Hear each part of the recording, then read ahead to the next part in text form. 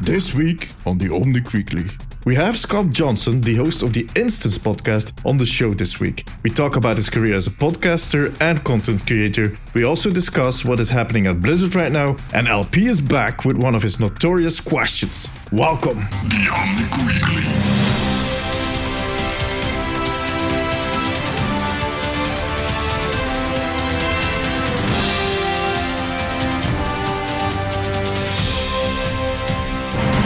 Welcome everyone, it's January 18th and this is episode 47 of the Omnic Weekly.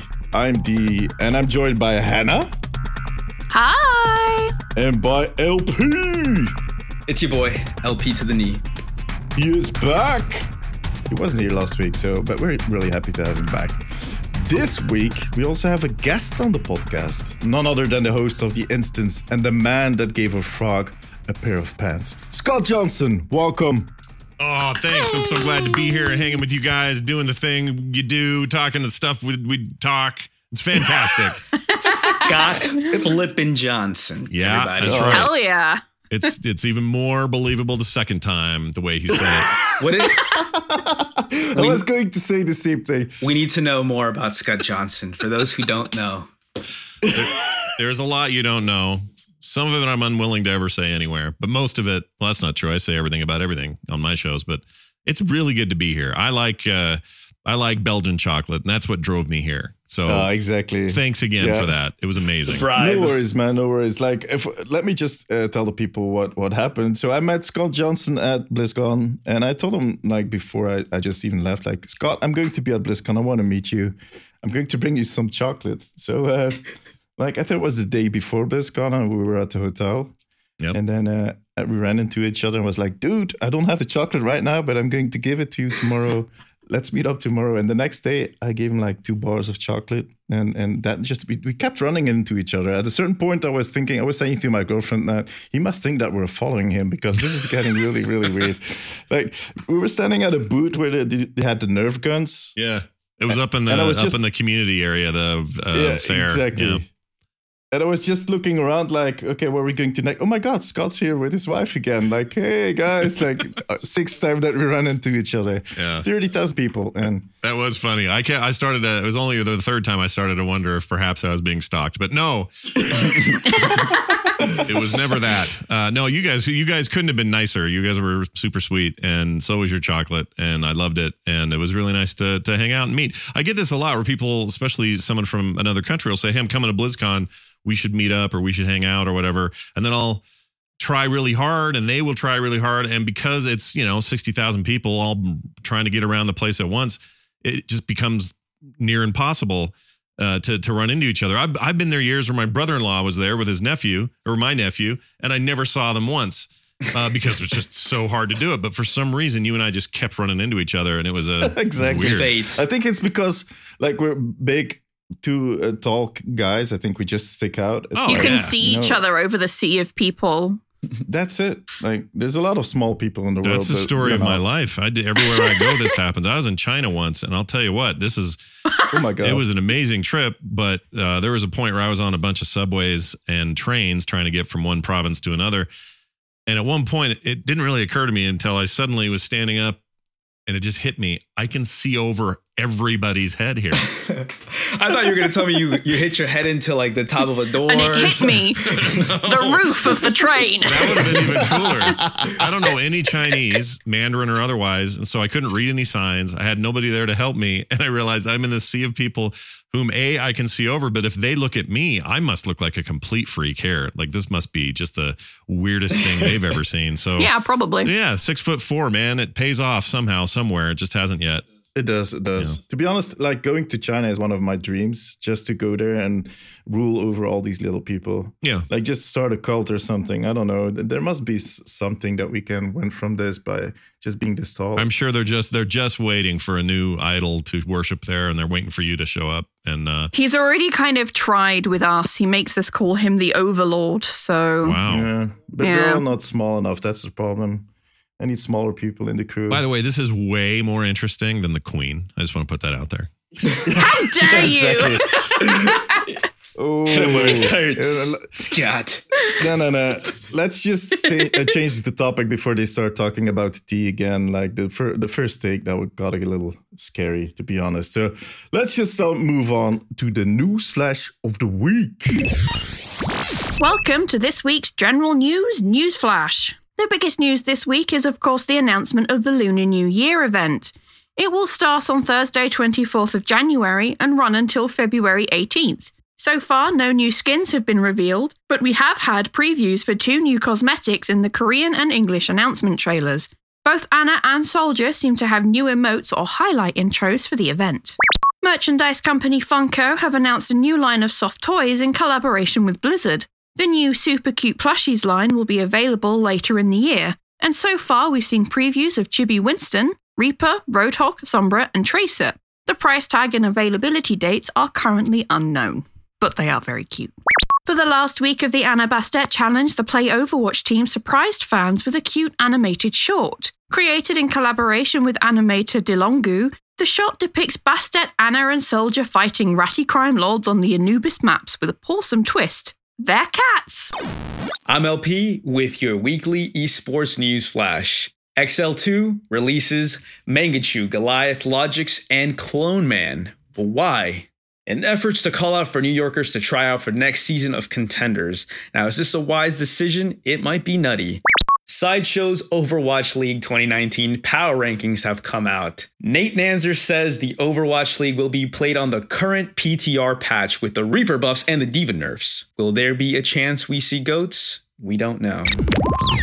Thank you for the updates, guys. Time for the round table. Every week we discuss a few topics that have been on our minds and that are Overwatch related. We do not want to hear about Hannah, how you got your rainbow farting unicorn in Assassin's Creed. Why? I have a Pegasus now. You have Pegasus now? Oh my God, that's okay, we'll talk about that later. Let's just keep that for later. This week, I wanted to talk about our guest.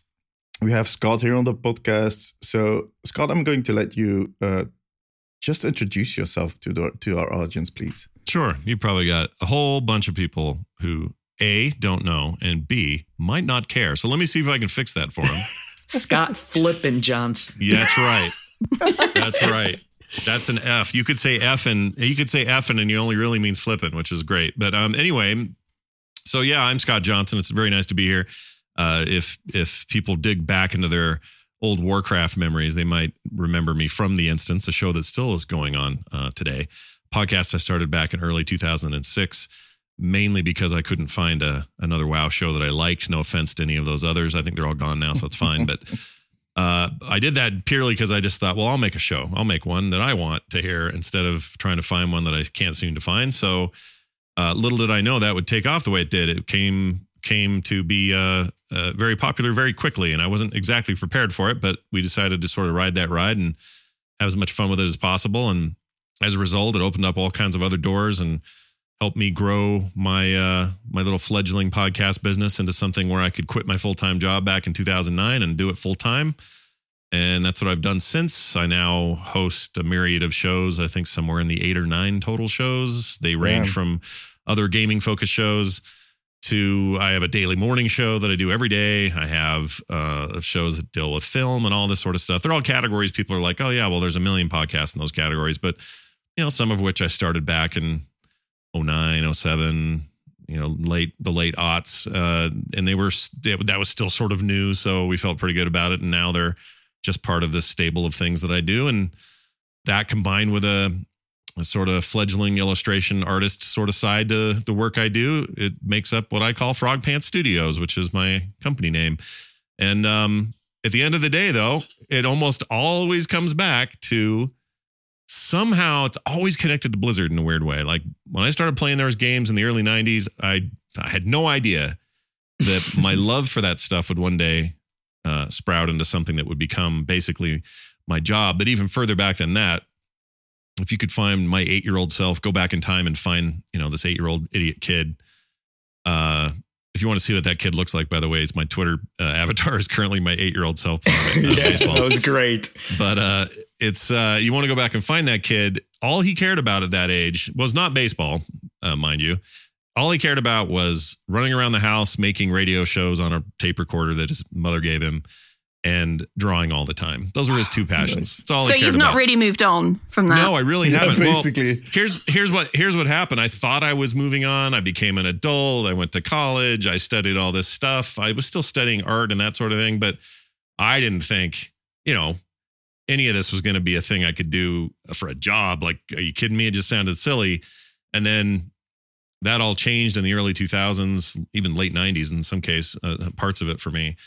And I realized, oh my gosh, this is a thing I could do. And now I'm totally doing it. So if I could go back in time, I would scare that 8-year-old to death because he'd be like, stranger danger, and run the other way, right? But if he would stop and just realize that I was his older self, he'd just be amazed that I somehow pulled it off and still did other things like, I got 3 kids and I'm married and I've got a car and a house, like normal everyday, like, okay, sure, you're doing okay kind of stuff, and still get to do my childhood passions it's pretty insane. So yeah, that's amazing. I don't normally like talking about myself, but that's it. That's me in a nutshell. And if you're at all interested in any of this stuff I just mentioned, especially the gaming side of stuff, which you probably are, if you're listening to Omnic, you probably want to go check it out at frogpants.com. There's a whole listing there, and you can find out what shows may or may not appeal to you. Yeah. Can we get a sound clip? Scott Flippin' Johnson. Yeah. We're just going to clip that and just make it a ringtone or something. I was going to say, if you keep that up, Lons, he's going to start to need to hear it. And eventually Scott will set it as his text tone. So every time someone messages him, it'll be like, Scott Flippin' Johnson. Like an experimented on mouse who can't do anything unless the cheese is there. Cheese. Yes, that's it. Yep. Or if you have a fight with your wife and you feel down, you just call to LP and it'll just say, Scott Flippin' Johnson. Say my name, LP. Say it. Yeah. Okay, this is getting weird again.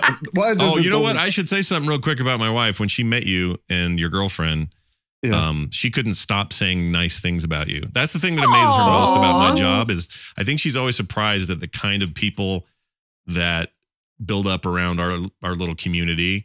And I try to explain to her, well, there's that's not me by any stretch. It's just, these are good people. And she says, yeah, but he's really nice.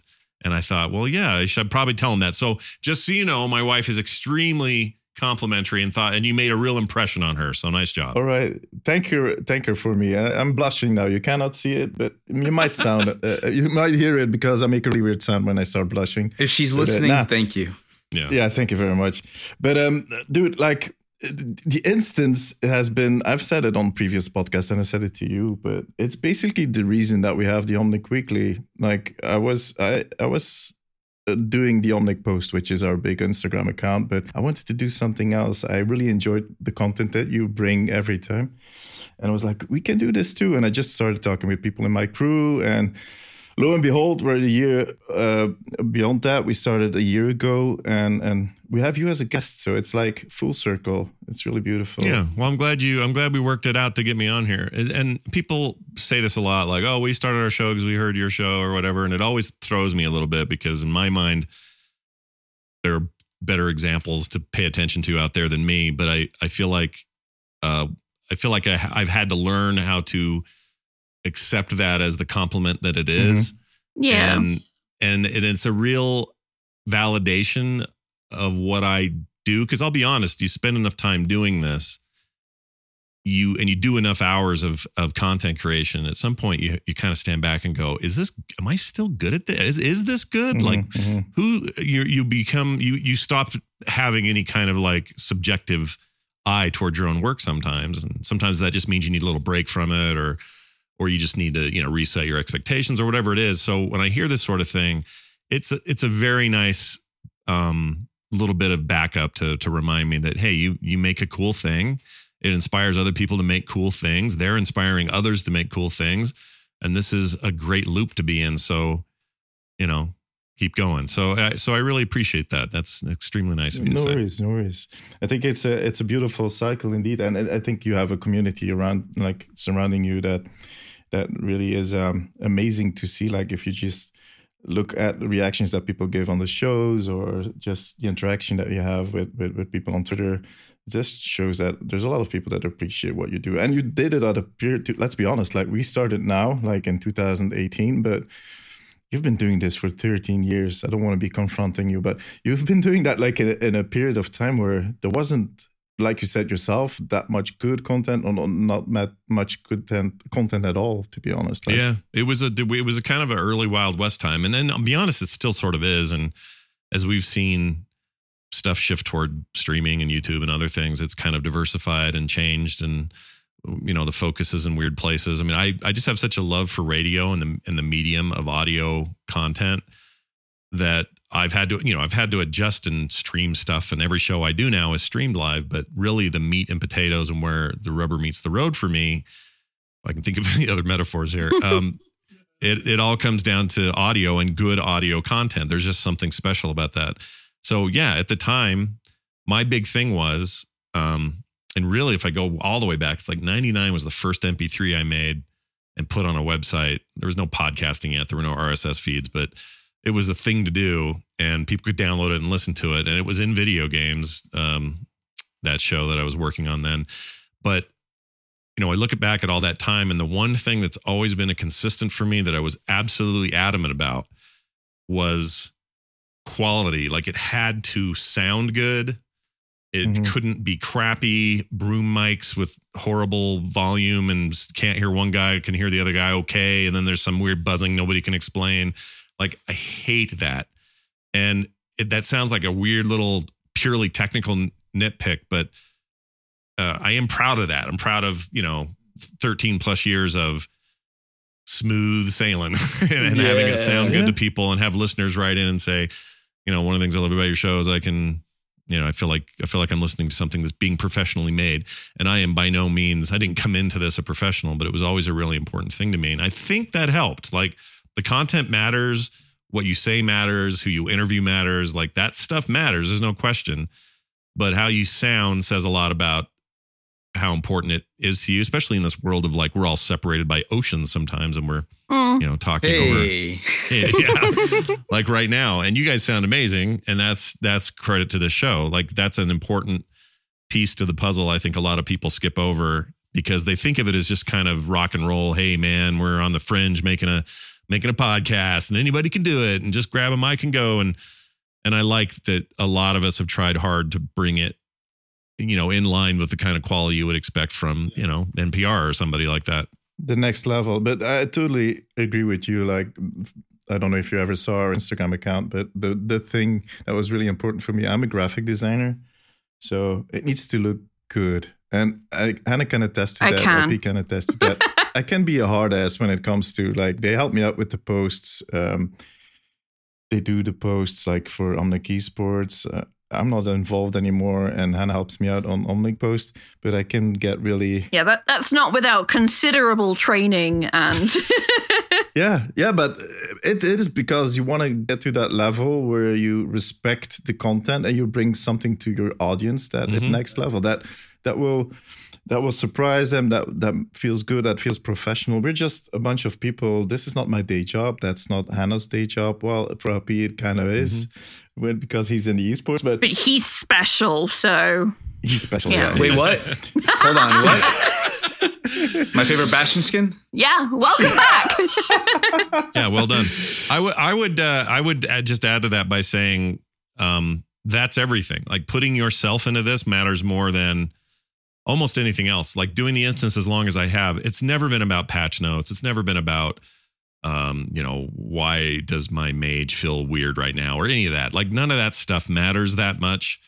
They can be part of the discussion in the whatever. But what this really is bringing yourself to bear on the subject and kind of be the surrogate for the listener as someone who can talk about the stuff that's going on, dissect it, pontificate about it a little bit, throw it around with other people, and then put it out there for everybody else to sort of think about, comment on, come back with, or whatever.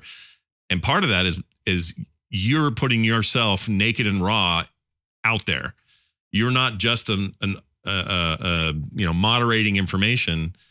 You are putting a piece of you in there. And I think podcasting is intrinsically and inherently a personal medium. Definitely. And I think that's the way it should be. It's supposed to be that way. I'm not supposed to be some mystery man that's impossible to figure out and you only hear this voice once in a while. I think that's a relic of the 40s and 50s maybe.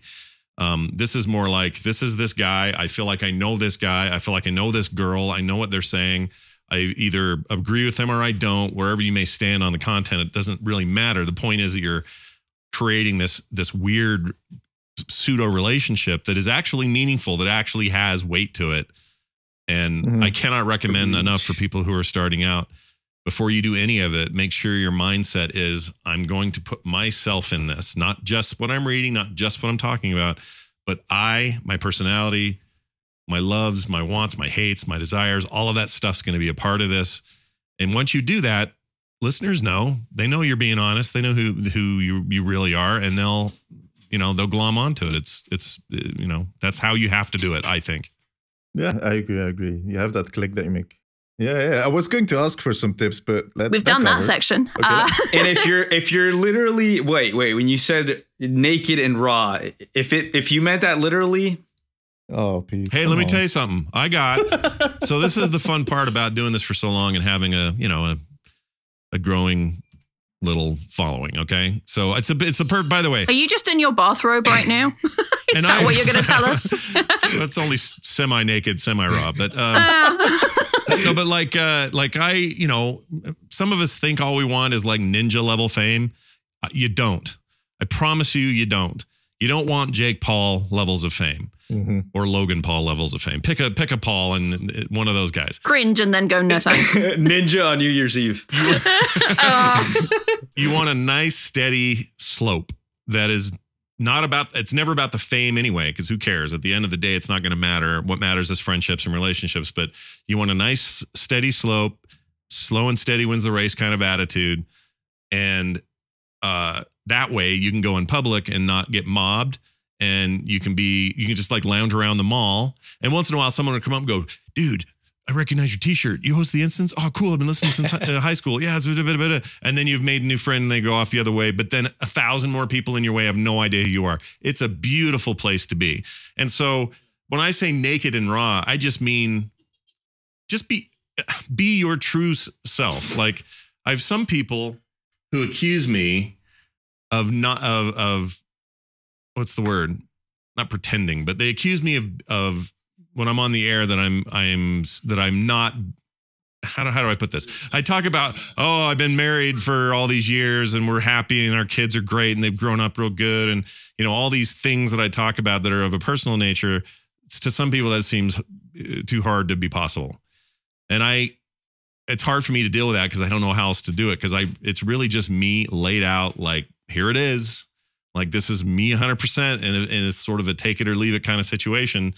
And my experience has been that that's the best way to communicate with your fans, because your fans appreciate honesty and straightforwardness. Even in this time where everyone's trolling everybody and everyone's mad at everyone and everyone on Twitter wants to tear everybody down, there's actually so much of this sort of good community level, grassroots level stuff happening that's maybe the thing I'm most proud of. I just think community is everything. And it's the one thing I didn't know was part of this when I started, but now I see it as just straight up essential. Yeah. Basically, one day, nothing's going to matter but the connections that you've built in life. Yeah. Yeah. I mean, it sounds maudlin and cheesy, but it's true. Like, like it's totally true. Like at the end of all of this, whenever I'm done doing this, whenever that may be, hopefully it's far, far, far in the future, because I really like doing it.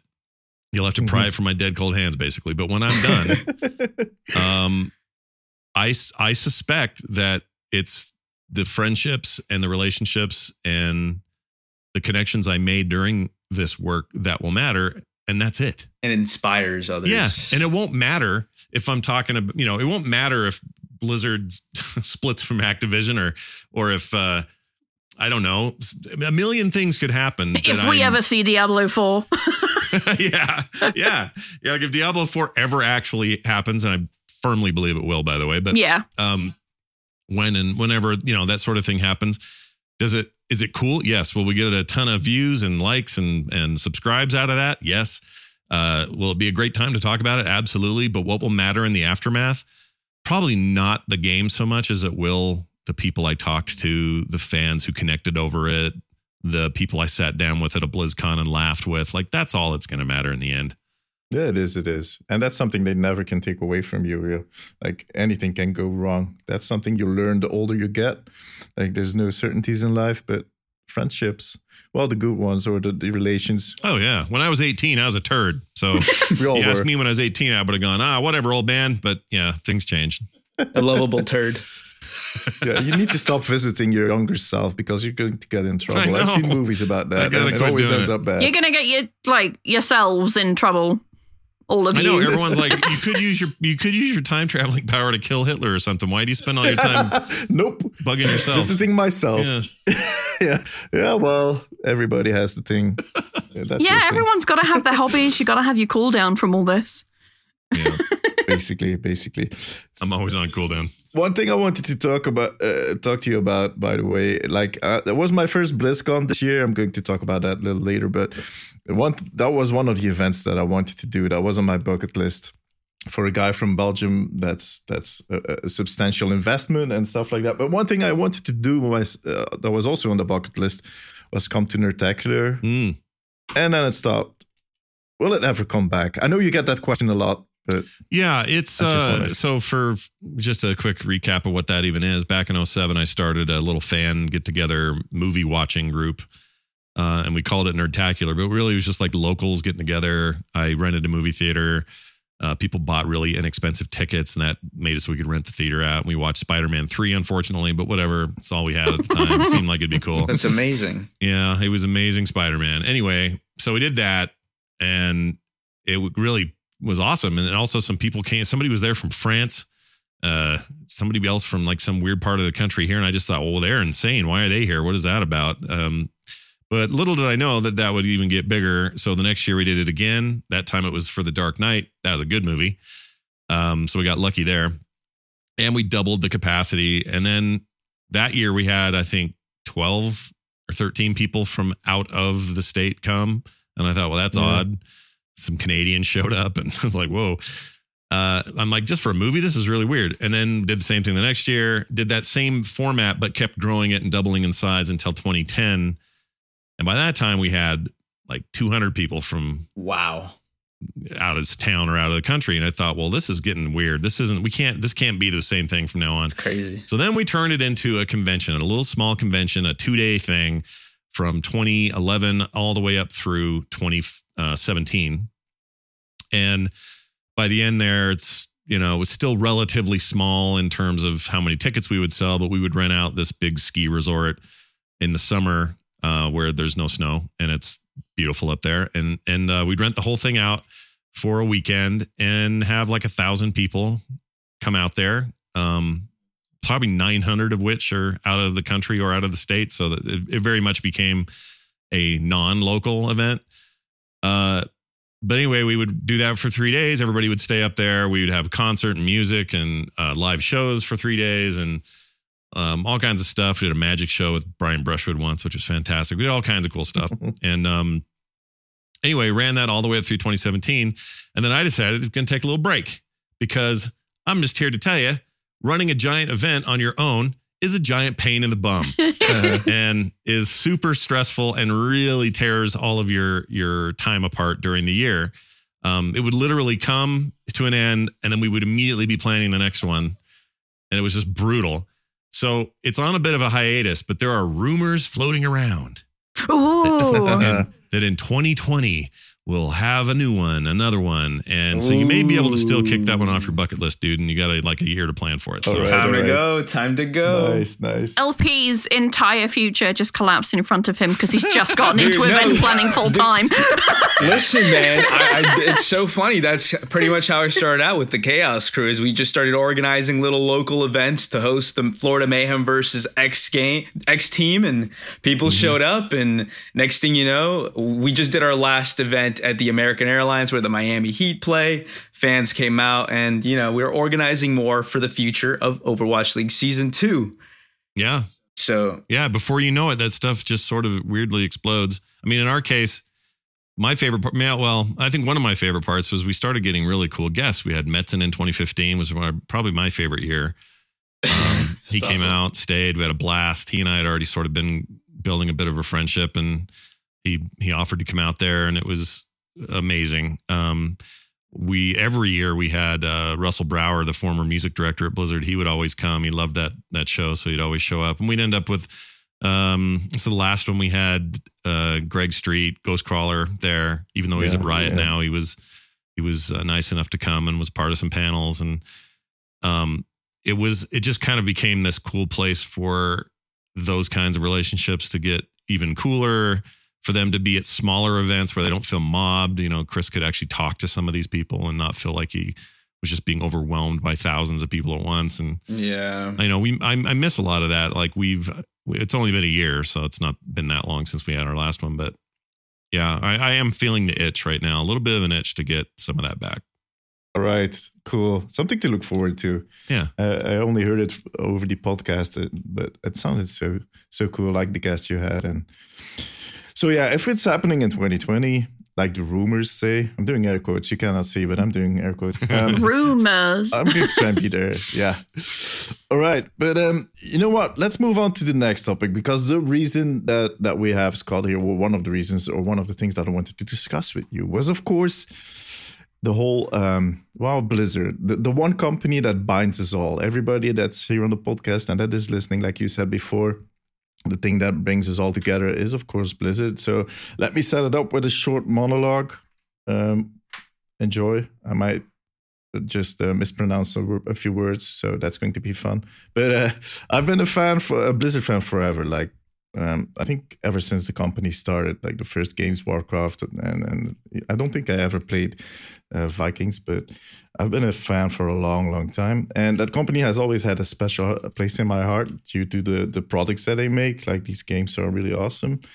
But also the people in that company. I could, like Chris Metzen, for instance, he's so rock and roll. You have Mike Morhaime, who is more of a silent type. And you see these kind of people that you can see yourself in. Like, they're just normal guys like us, which is the case with any game developer. But they felt really relatable for me. Mm-hmm. And the way that they interact with their fans they had a special level of just communicating and being there. Like these first parties where they released the expansions for World of Warcraft, the crowds that came to it, the way they interacted with these people, that is the special sauce. Mm-hmm. Now they have been growing explosively ever since they released World of Warcraft, and that will always change a company and its culture. But they managed to keep that good guy culture thing going, that image. But so this year was my first BlizzCon. And after that opening ceremony, I was kind of disappointed. I was hoping to see Diablo 4 like everybody else.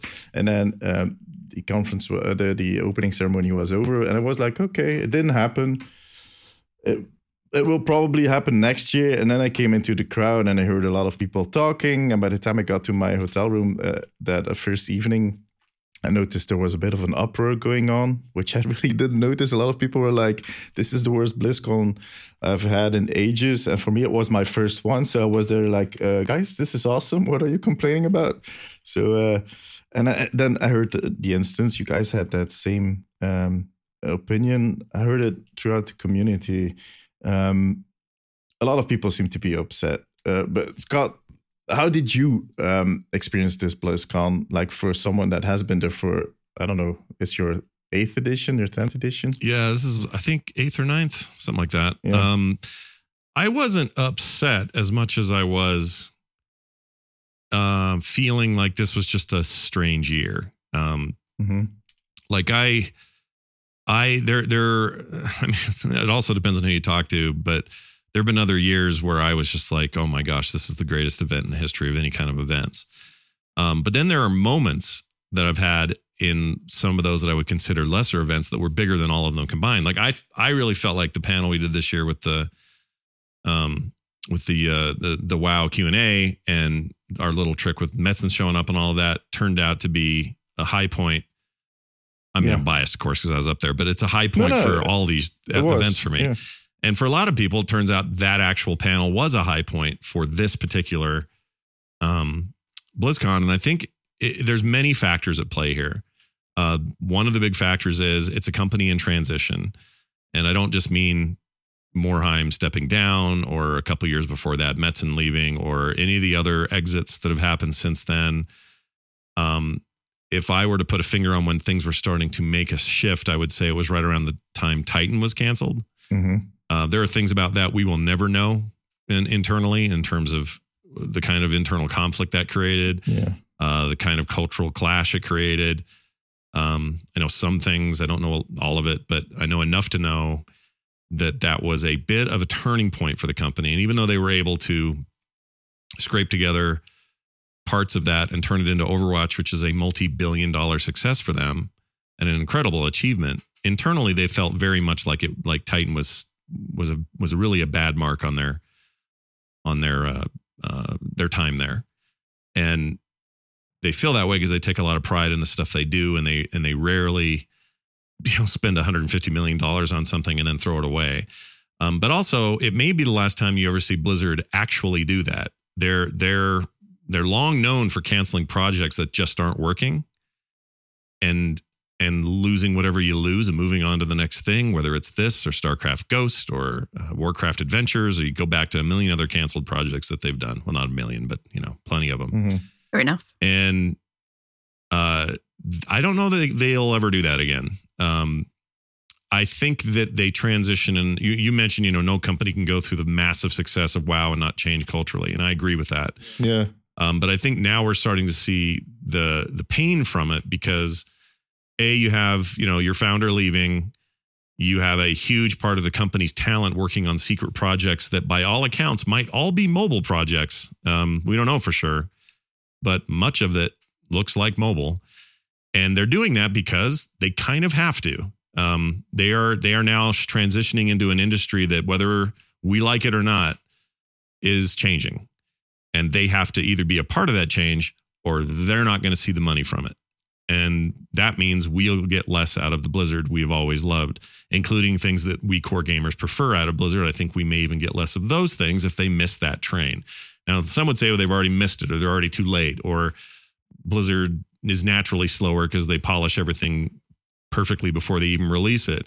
That used to be a really strong point for them. It's still a strong point from the player perspective, and from my perspective, it's absolutely a strong point. But from a shareholder perspective, it's not. It's slow, and means that you don't get the money when you want the money, or as much of it. And so they're late to the game on things like Heroes of the Storm, a game I love, but it's a little too late to do much, against things like League and things like Dota 2. And I would argue that while they got really not lucky, but they did really well with Overwatch, they also missed at least the tip of the battle royale craze.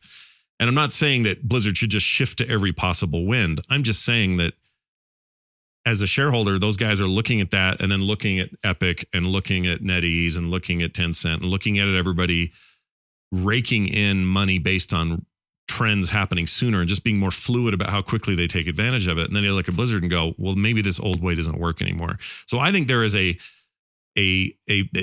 is that problem happening. And that is on top of an internal issue, which is all their games are a little long in the tooth right now. Mm-hmm. They haven't announced anything huge or new. They're in sort of a weird flux with Diablo 4, which we now know has been canceled twice and restarted twice. Then they had that mobile announcement, which pissed everybody off. Then they did a horrible job presenting it, in my opinion. Mm-hmm. Yeah. That's their big. If they made any huge sins at the thing, it's how they presented that. It was just dumb. I mean, they just forgot who they were talking to, is what happened. And so I think all of that combined is making things look really weird for Blizzard right now. I do not think this is the permanent state of Blizzard, though, any more than I thought it was in 2010 when they had nothing going on and it was the most boring BlizzCon ever. It's just, it comes in waves. Right now, they're in a down wave. They print money with Warcraft and other stuff. They are a big, viable company, and they're not going anywhere. But we do probably have to check our expectations at the door when they're having a bit of a downturn, because the upturn almost always comes out of these guys. Now, I could be proved wrong. In 3 years, the whole thing collapses, and Scott was wrong the whole time. Entirely possible, but I just don't think so. So you think it's just like growing pains at the moment then? Well, I think it's the result of growing pains. I think the growing pains happened and they muscled through them. And I think now they're left with, oh, shoot, what got us here is no longer the thing that will keep us here. Oh, goodness, my sleeves no longer fit right and we need to find new clothes. Yeah, kind of, yeah. And to do that, sometimes that means you got to throw away old clothes. In this scenario, that means some people leave who aren't happy with the state of things. Some people retire because it's just time. Like if I'm Mike Morhaime, it's not just because I'm there 27 years and I'm tired. It's clearly because a lot of this stuff's coming to a head. And this changeover in leadership and all of that stuff's all coming with or without him. I sometimes have the feeling that he didn't like some of the direction that they were going from the Activision Blizzard management side and just said, you know what, 27 years, I'm good. Let's get out now while I can. And I don't think that means that he's getting off the ship before it sinks. I don't mean that. Yeah, no. Well, you can still quit while you're ahead. Yeah. But I think it has been a really uphill battle for him, to be honest, because they have always been that different company that does not follow the trends and does its own thing and really was really successful doing it. But I think it came at a cost for people at his level because he was there always trying to defend their vision towards these stakeholders, towards, I don't know, if you hear the stories about Overwatch, it was, if you hear Jeff talking about it, he did a panel last year, I think, where he explained it. It felt like it went rather smoothly to convince Activision about doing Overwatch. Bobby Kotick just said, like, just do it after he saw one screenshot and all that jazz. But I think most of the time it must have been a really uphill battle for him, where he was just tired after all these years. Yeah. You just said it, like in 2010, we had the same situation where they did not have any games lined up. But back then, I remembered that it was people were commenting, there was a smaller backlash, but now it just feels like I've seen memes passing by while Bethesda and Blizzard are being lined up with the same kind of companies like an EA. And I'm like, oh, guys, chill. Well, I mean, look at Bethesda's a really good example of this change and this shift. They're trying to adjust as well. They're trying to figure out a way to live in the new world of microtransactions, multiplayer only, like wherever the trends may be, mobile for that matter. And in some ways, I think they've straddled some of that pretty well. The way they announced and handled the announcement of Elder Scrolls Blades, I think was actually handled really well. Because they didn't blow it up to be more than it was. And they also didn't make it their big final announcement and then pretend like everybody should be freaking out excited about it. It's like the opposite of what they did with the Diablo Immortal announcement. That being said, though, 76 has taken all kinds of heat. Mm-hmm. That is to say Fallout, not Soldier. Although he's taken all kinds of heat now too, but for different reasons. We discussed that last week. We discussed it really thoroughly. I'd be lying if I said I didn't talk to Metzen about that, but I don't know if I'm allowed to say what he said. But you guys would be surprised about, because it's his character. He created it in his teens. I remember that. And he had a very funny answer about it that I... Yeah, you said it on the instance this week. I was listening to the episode. The gossip and the tease just... Yeah. Did I say it? I don't remember if I said No, you didn't say it. You said you were going to check with him if it's okay that you say it, but you didn't. Yeah, it's not that big a deal, and he'd probably be fine with it, but I haven't talked to him in a couple days. So yeah, just in case. But anyway, it's a fascinating thing. Why the reason people think it happened, as usual, the public doesn't know. Now, you could argue, actually, one of the problems with Blizzard is that they're very bad at communicating with the public. And by bad, I mean, Titan was talked about, but then didn't say a word, and then suddenly it's canceled. Like, people more and more, even compared to like 2010, where Reddit wasn't as big a thing as it is now. True. Like there's so much has changed since then. Influencers became a thing. It started to matter if a streamer didn't like your game, and it actually affected sales. Like that's all new since 2010. So when you feel like the fervor is louder and more obnoxious now, I think we just have people with more bullhorns than we did in 2010. Yeah, true. That doesn't for good or for ill. Yeah, exactly. I was going to say the same thing, but less fluidly. But it makes sense. But on the other hand, something that I've been telling like people that ask me, we're kind of spoiled if you think about it. Like Blizzard is this developer. We're all expecting new titles every year. And I think they kind of did it to themselves. I don't know how it came to be that they don't have any titles for the next 2 years that will be coming out. But basically, this is a company that has about, 4 or 5 IPs that make really awesome games that talk to a big audience, that have people invested in these stories, these lores, all the stuff around it. How many developers can say the same thing? How many publishers can say the same thing that they do? Like, they have so many beautiful products, and we kind of are spoiled that way when it comes to Blizzard. Like, our expectations are always really up high. Plus, it's a double-edged sword, right? Because when we have this relationship with Blizzard and we feel like we are more invested as a result, when things aren't going great, or there's a down year, or there's some controversy or whatever, then we're all taking it very personally. Mm-hmm.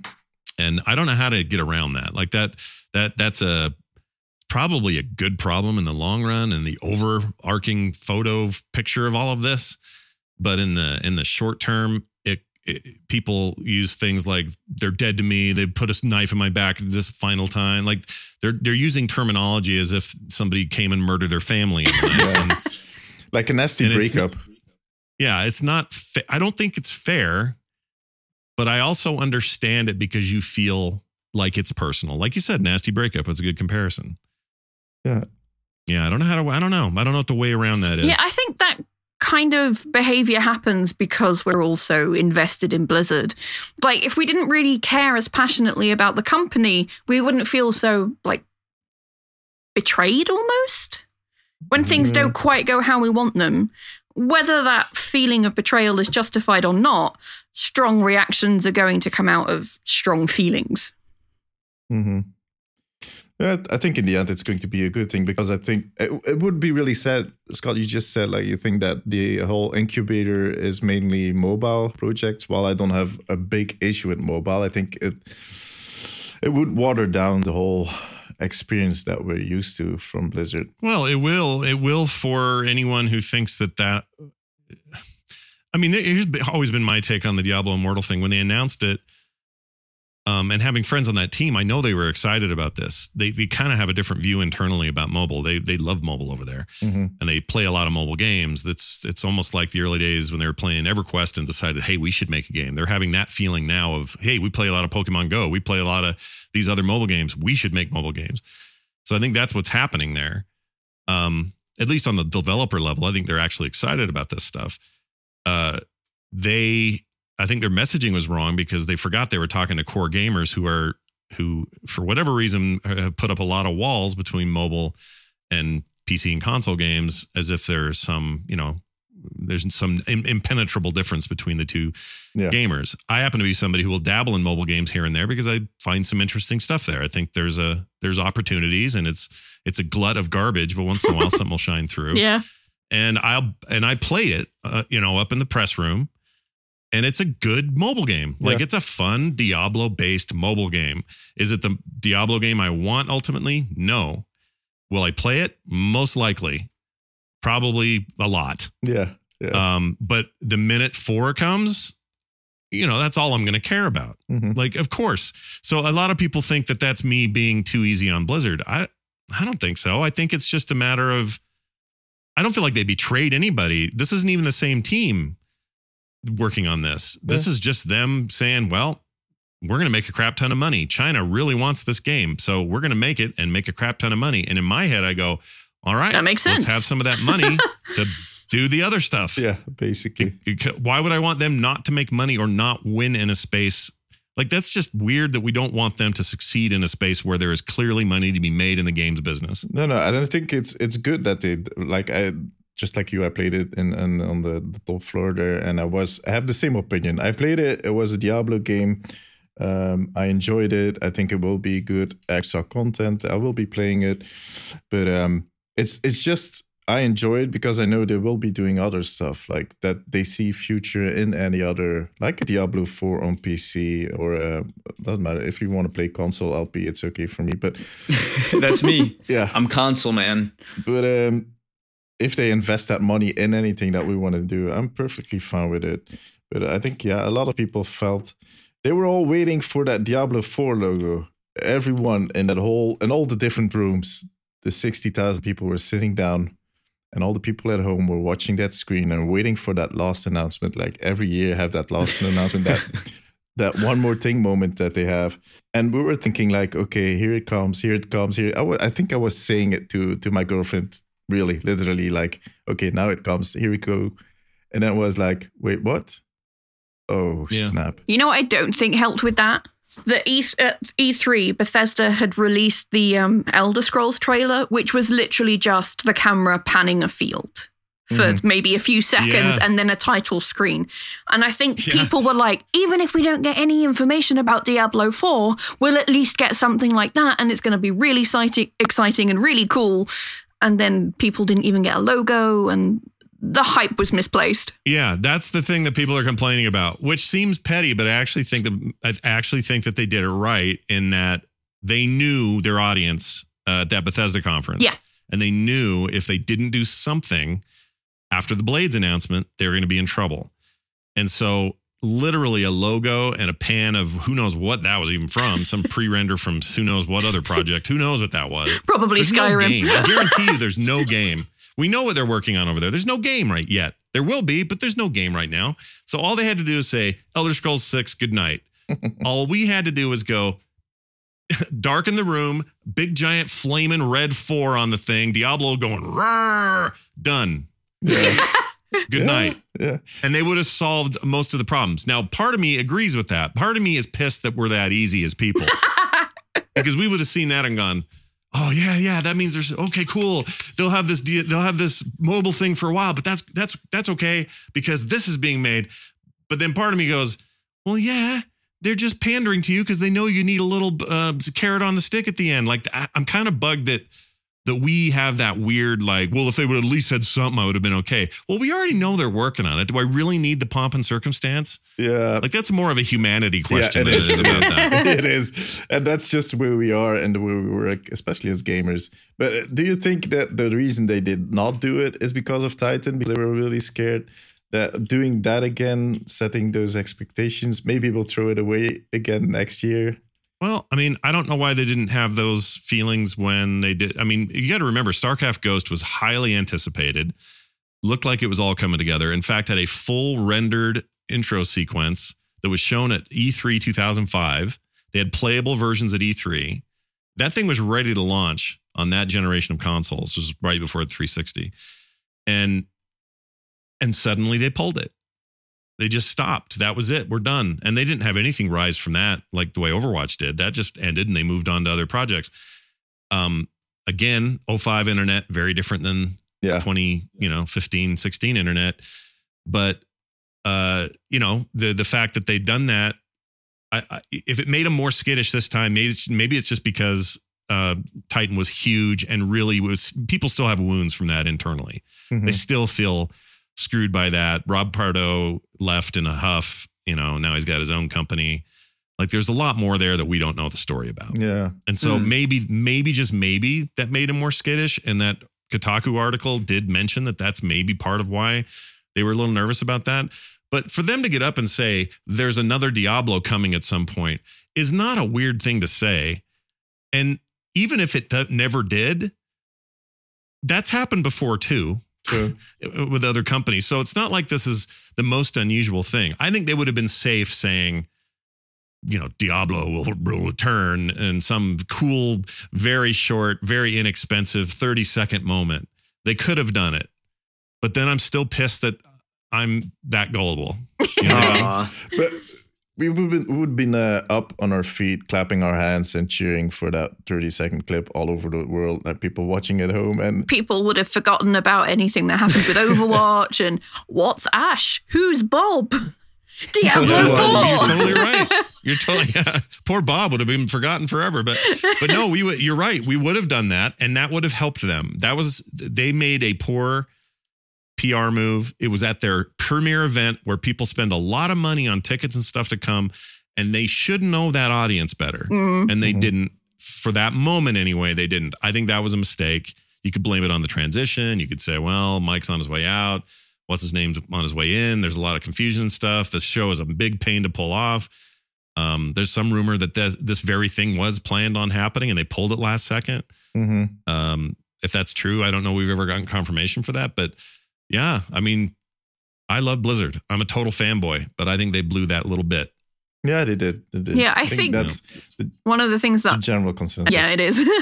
One of the things that I read was that, like back in January January 2018, they were planning, and I think this has been confirmed, that they were planning something Diablo 4 release, like based. And then they were just like, oh, this is turning out to be a bit too big and we can't really get it ready in time. And then they didn't find anything to replace it. Yeah. I think you're right. And, in the end, everybody gets to armchair quarterback this thing. Oh, yes. It's the best part. Everybody's got an opinion about it. I mean, I got my first ever, as long as I've been doing this, I got my first ever death threat. And it was over this. It was over this stupid Diablo controversy. And the irony was the person that was calling me out for a thing where I was being very critical of Blizzard, and still he wanted to read it however he wanted to read it. And he got booted from Twitter and, all that stuff. And I mean, he was just being a freak and whatever. Those guys are toothless, but that was the first time that ever happened to me. And, I didn't expect, models to send me naked photos or anything, but I didn't expect somebody to send me a death threat either. That would be a great expectation, by the way. I have had 4 of those over my little career. 4 naked photos. Oh my God. Well, you're up 4-1. I think you're winning, man. Yeah. Just 1 death threat, 4 photos. That's the best. The best thing about it is all 4 were sent in the assumption that I would get them and go, ooh, look at this little secret thing now. They'd have no idea who I am, because as soon as I got, I'll never forget. This is embarrassing, but I'm on the toilet and I get a Snapchat from, I don't know who, but it's this naked fangirl. And I love the instance. I just wanted to send you this. Maybe you could send me one or whatever. First of all, it's probably a dude, for all I know, some guy just yanking my chain or something. But anyway, I see it. And the very first thing I do, because I have 7 seconds until this video is destroyed, because that's how Snapchat was working at the time, I just lean back and go, Cam, get in here. That'd be great. You gotta freaking see this. Get in here. She goes running in there, and it's like, there's only 2 seconds left. Look, someone sent me a naked photo, and we both laughed, and that was the end of it. So are you still sitting on the toilet, by the way? Because that's where you started with, and people will just Perfect. Raw Dog Johnson on the toilet looking at Snapchat. Oh yeah, but yeah, that's a change. That the death threat is just, that's just the internet these days. People and their opinions and how serious they take them. And it's just weird. Yeah, well, he got his. So he did. Every time I hear that stuff, I don't know, whatever. It's like a barking dog never bites kind of thing. That's how it usually is with those guys. You worry about the quiet, weird ones. They keep to themselves. Those are the ones you worry about. The ones you run into on BlizzCon for 4 or 6 times. Yeah, the offer you chocolate. Oh man, yeah. Jinx. Yeah. All right. I think it's about time. Like, for the people that are listening, I know we have not been talking too much about Overwatch. It's a special episode. Okay. It's fine. A special episode. It's a special guest. But I think in the whole story, we don't know what is happening behind the screens. We all have to wait. Like I say every time, we have to wait and see what the future will bring for Blizzard and for Overwatch, by the way. Because, like you said, Scott, Overwatch is also in that weird phase where there's nothing big happening. Yeah, that's it. I was going to mention this too. I think that I really like the characters, or I say character because Bob may as well be a character, but I love what they showed there. I thought the McCree thing was awesome. Like, there's some really cool stuff happening with Overwatch, but it's in the same vein as Overwatch has been producing since its announcement. And I really hope that this will be a year, whether before or at BlizzCon or somehow during the year of 2019, where Blizzard really steps up and goes, okay, here's what's next for for Overwatch, and it's a big deal, whatever it is.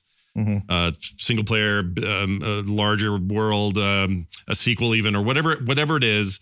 I think that game deserves that world, those characters, they all deserve more than they're currently getting. And it's not to say what they're getting is bad. They're just kind of in a holding pattern right now. And I would love to see things really blow up for that game past where it's at right now. That would be awesome. Yeah, we full-heartedly agree. And yeah, since most of the things that we talk about is Overwatch, and I think I speak for everybody here. Well, except LP, he just wants it to be free, but most of our crew are just esports. Just esports. We want to have esports. It's all esports. Yeah. That's all I know. Yeah, all the rest just jump it. But all the others on the team are really dead set on seeing that lore, that single player, the single player, the campaigns that tell stories. We want to know those stories. Yeah, and I also, that game did all kinds of things for me in terms of like, it's like whenever they do one of the holiday events, especially the first Halloween one, the Junkenstein thing, I remember going, oh, this is a taste of what that MMO might have felt like in any given moment. Like this is like a strike or something in Destiny. Here we are, 4 or 5 of us taking on a challenge in a PvE way, and skill matters, and it's interesting, and you kind of got a taste for it. I'm sure it was nothing like what Titan was eventually going to be by all accounts, but it was a taste of it. And since then, that just hasn't been really expanded on. But it sure gave me a glimmer of hope. I was like, oh, I see where you guys could go. You could really go somewhere with this.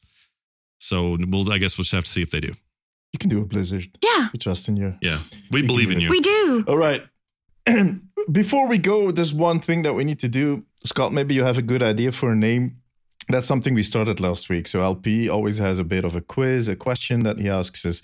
The previous edition was called LP's Piece, which sounds kind of weird. And then we made it LP's, but that doesn't really, well. Whatever floats your boat. That's peace, not peas. Yeah, not peas, not mushy peas if you're in the UK. Yeah, I'm from Belgium. I have a good excuse for having a weird accent, guys. Come on. But if you have any suggestions, but LP, do you have a piece for us? Of course, I have a piece for everybody. Brace yourselves. I bring the peace. I'm like Zenyatta. This is my favorite part to talk about, the Overwatch esports. All right, guys.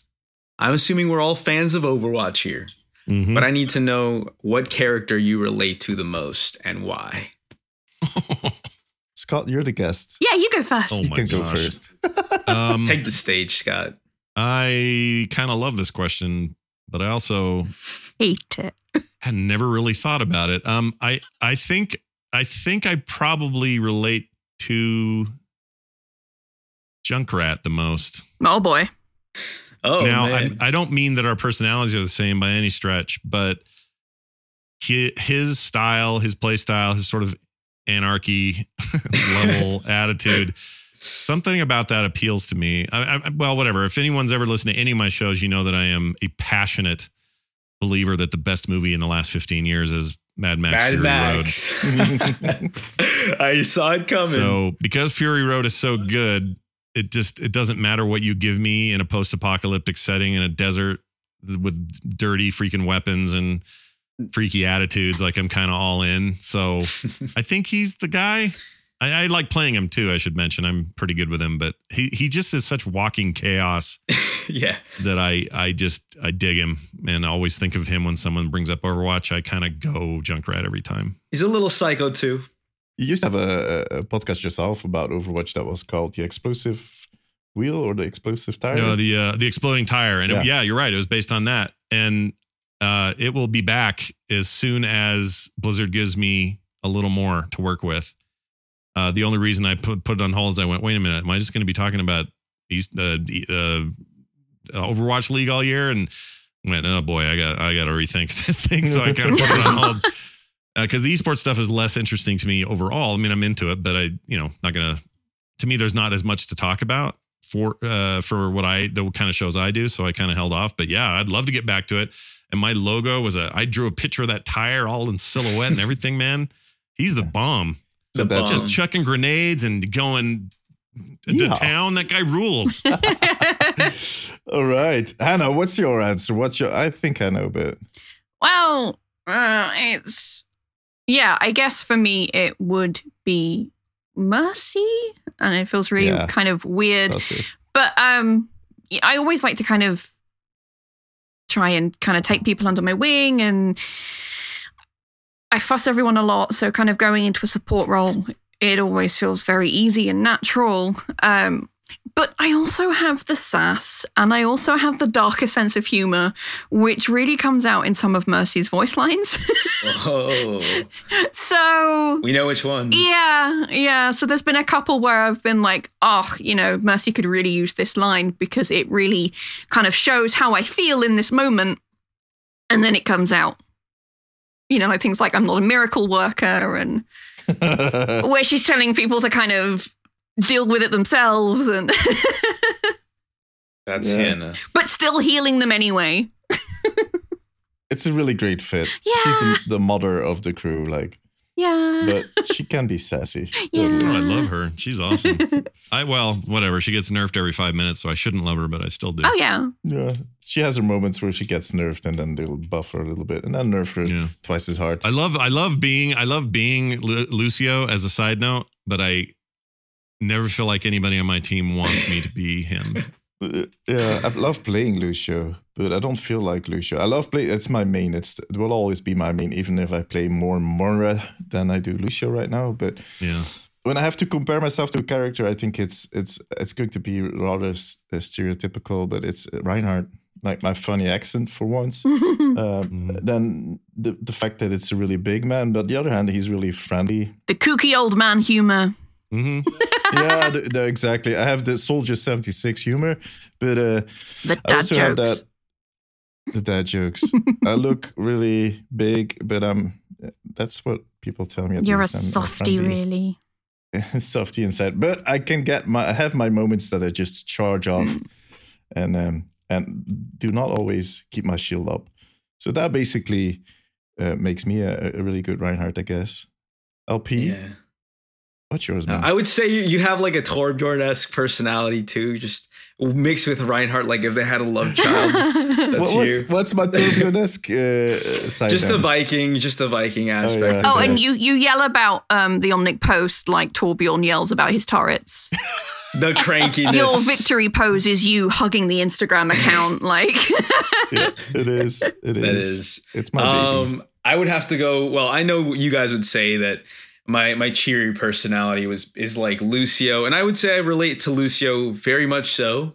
Yeah. But I feel like there's just parts of me that I have to relate to Sombra, because like when she gets that hack off on such a key target, I just love ruining people's fun. Like that hack ability, I have to have some correlation to Sombra in there, just because if you catch me and I catch you, you're done. Yeah, she is. No fun for you. She's your inner troll.